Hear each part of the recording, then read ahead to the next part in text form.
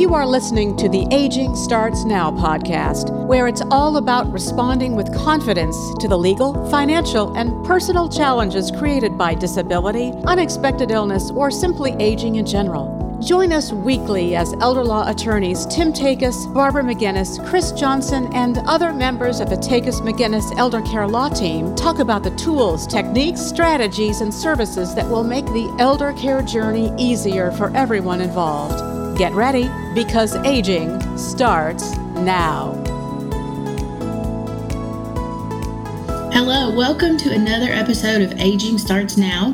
I'm Katlyn Green. I'm one of the Elder Care Coordinators here at Takis McGinnis Elder Care Law. And unfortunately, some of the stories of seniors we hear are those being swindled by scammers. They've been manipulated by maybe a family member or neglected by a loved one, and this happens all too often. But what do you do? What recourse do you have? Well, today we're talking with Renee Bouchillon about this topic. She's the Program Director of Adult Protective Services, and we'd like her to tell us more about some possible recourse. Welcome, Renee. I'm so glad to have you on today. Thank you, Katlyn. Glad to be here. Yeah, so can you tell us a little bit more about Adult Protective Services and the resource there that you provide?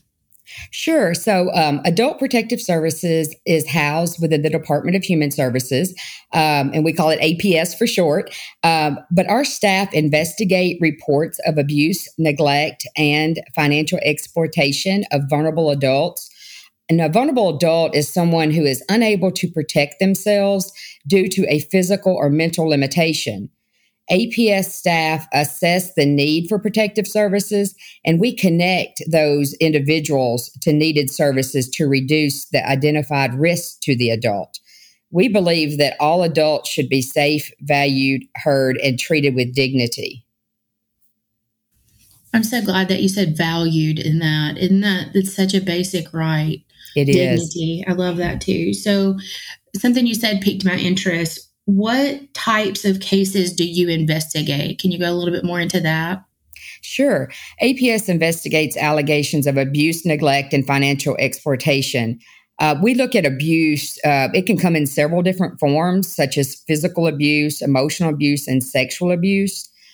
Physical abuse usually involves more extreme forms of harm, including like the infliction of pain, injury, unreasonable confinement even, or other cruel treatment by a caregiver. Sometimes we see marks where maybe the client is restrained, and we also see bruises. And those are the types of a physical abuse that we investigate. We also investigate emotional abuse, which involves emotional harm, including the infliction of mental anguish, unreasonable confinement, or other cruel treatment by the caregiver. This could involve something as simple as degrading an individual to causing them great mental anguish. And then we also have sexual abuse that we investigate, which occurs when a vulnerable adult is forced or tricked into engaging in sexual activity, or we've been seeing a lot of this recently, unfortunately, they are exposed to sexual activity. This type of allegation does not require a caregiver, whereas physical abuse and emotional abuse does require a caregiver.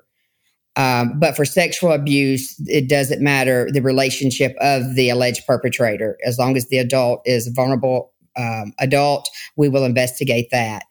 We also investigate neglect, and that typically occurs when the basic needs of a vulnerable adult are not met by the caregiver. Maybe they're not buying their medicines, the electricity may be turned off, they may not have adequate food, things like that. Then finally, we also investigate financial exploitation, and that occurs when a caregiver improperly misuses government funds of a vulnerable adult. These funds are paid to that vulnerable adult by a government agency. Some examples of that are Social Security disability, Social Security income, maybe a veteran's pension, or even a state or federal employee pension. You know, Renee, it's sad to think that we can have a discussion on cases like this, but I know it does happen. I've experienced this in my professional life as well. And, sometimes it's obvious And sometimes I feel like it's very intentional, but sometimes for me, it seems like there may be some gray, or maybe it isn't as clear. What should our listeners do if they think somebody is being taken advantage of by a friend, a caregiver, a neighbor, or somebody that's trusted? Is this something where you could remain anonymous and make a complaint? Sure, we will take complaints from anyone. And you're right. Abuse, some of these situations, they're all different and take many different forms. Sometimes it's intentional. Sometimes it's not. Sometimes the caregiver just doesn't have the knowledge or the resources that they need to provide the proper level of care for their loved one. In those situations, we help connect the client and the caregiver to resources and services that may help them. There are other times, of course, unfortunately, the maltreatment is intentional. But either way, APS's goal is to reduce that risk of maltreatment to the vulnerable adult. And if anyone suspects a vulnerable adult's being mistreated, we ask that you please call our APS hotline at 1-888-277-8366. Okay. All right. That's good. And they can remain anonymous. Good to know. I wasn't sure, but I know sometimes that's appropriate and sometimes it's not. As professionals, we're mandated reporters. If I suspect abuse or neglect, or I suspect that something's going on, I am ethically bound to report it and try to get that help. And I'm so glad that as a professional, I wouldn't have the need to remain anonymous, but I'm glad that it's not just facilitating charges. It's also resources and helping, if it is unintentional or they just don't know or something's gone bad, that it's also an advocate service. And I like that. You talked a little bit about financial exploitation. I guess whether it's financial or even maybe physical, do you get involved with law enforcement? Like, how do criminal charges come about? Sure. So every report that we receive, regardless if it meets our criteria or not, we call that like screen in for an investigation or screen out for an investigation. But regardless of what that outcome is, we notify local law enforcement and the DA's office on all reports, whether it be physical abuse, financial exploitation, or neglect. And we do partner with them in some of the investigations. We do not, however, help with filing criminal charges. That would be up to local law enforcement or the DA's office. We also partner with the TBI in some situations. And so those agencies are the ones that could help file the criminal charges.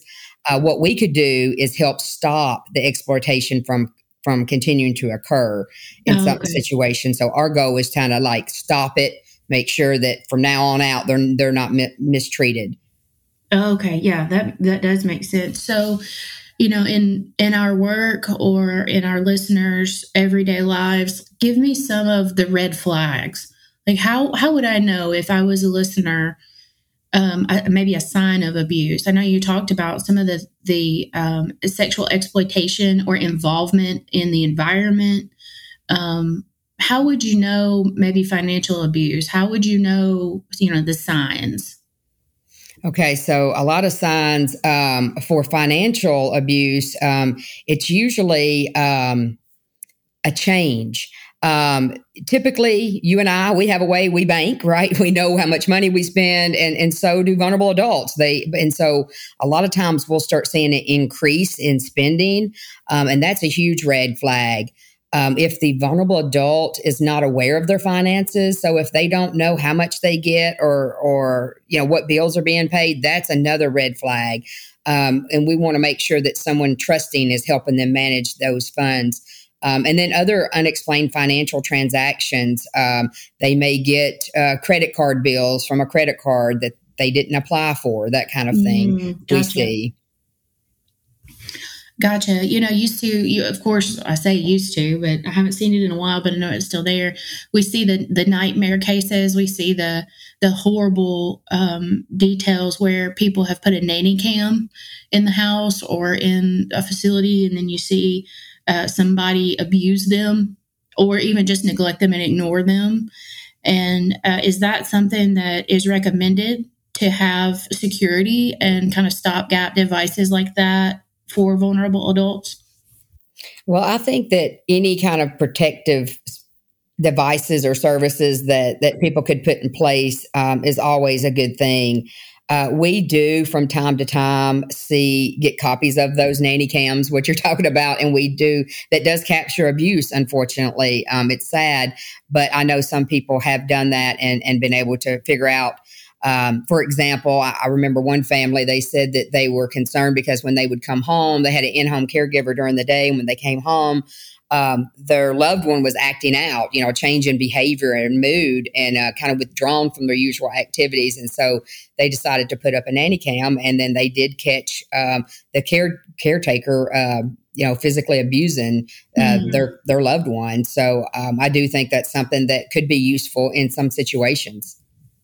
Yeah, that terrible. But that makes sense. Like you said, there was a change in this case, specifically with behavior. And they're like, what doesn't match up here? And unfortunately, it was the worst. But I'd like to think that the family members who are diligent and care enough to do that investigation or to pay attention and catch it may not be the ones that are causing neglect or harm.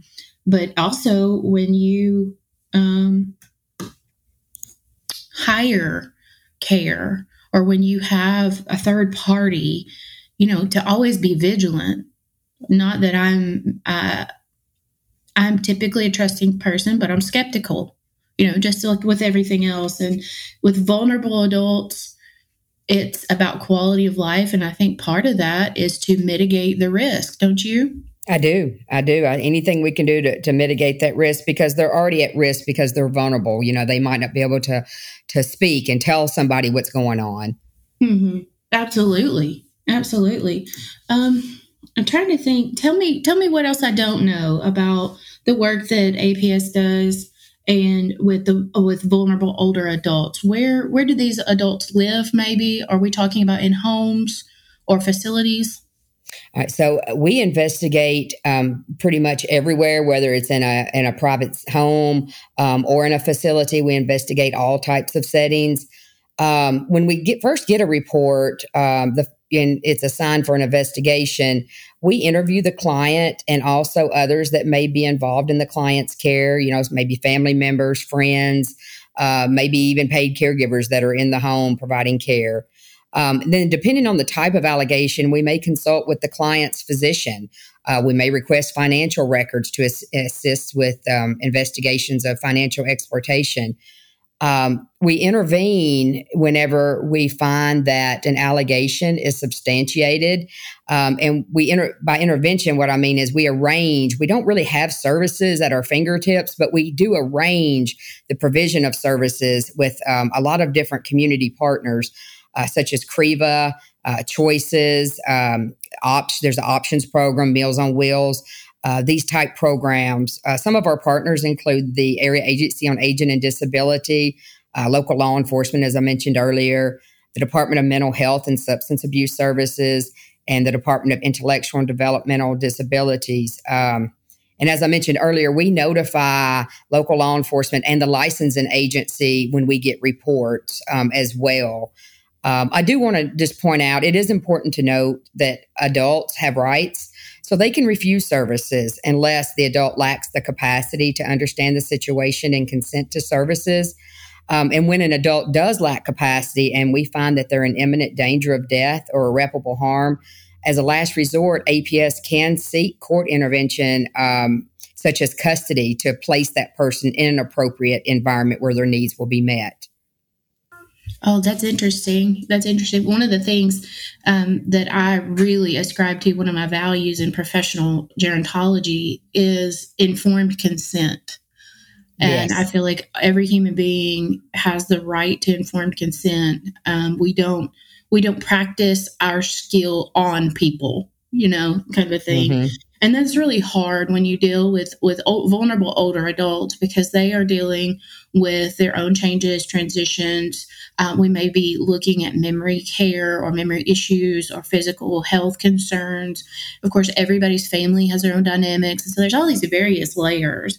And that's why I loved when you said value and dignity are part of the goal here, because that's ascribing human credibility to every older adult, vulnerable or not, ascribing that human credibility and informed consent.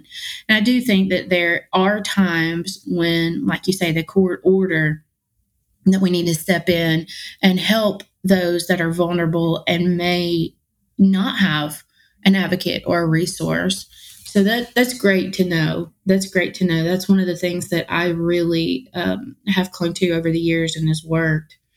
How long have you been with APS, Renee? I have been with Adult Protective Services about 24 years now. That is fantastic. That is fantastic. Subject matter expert.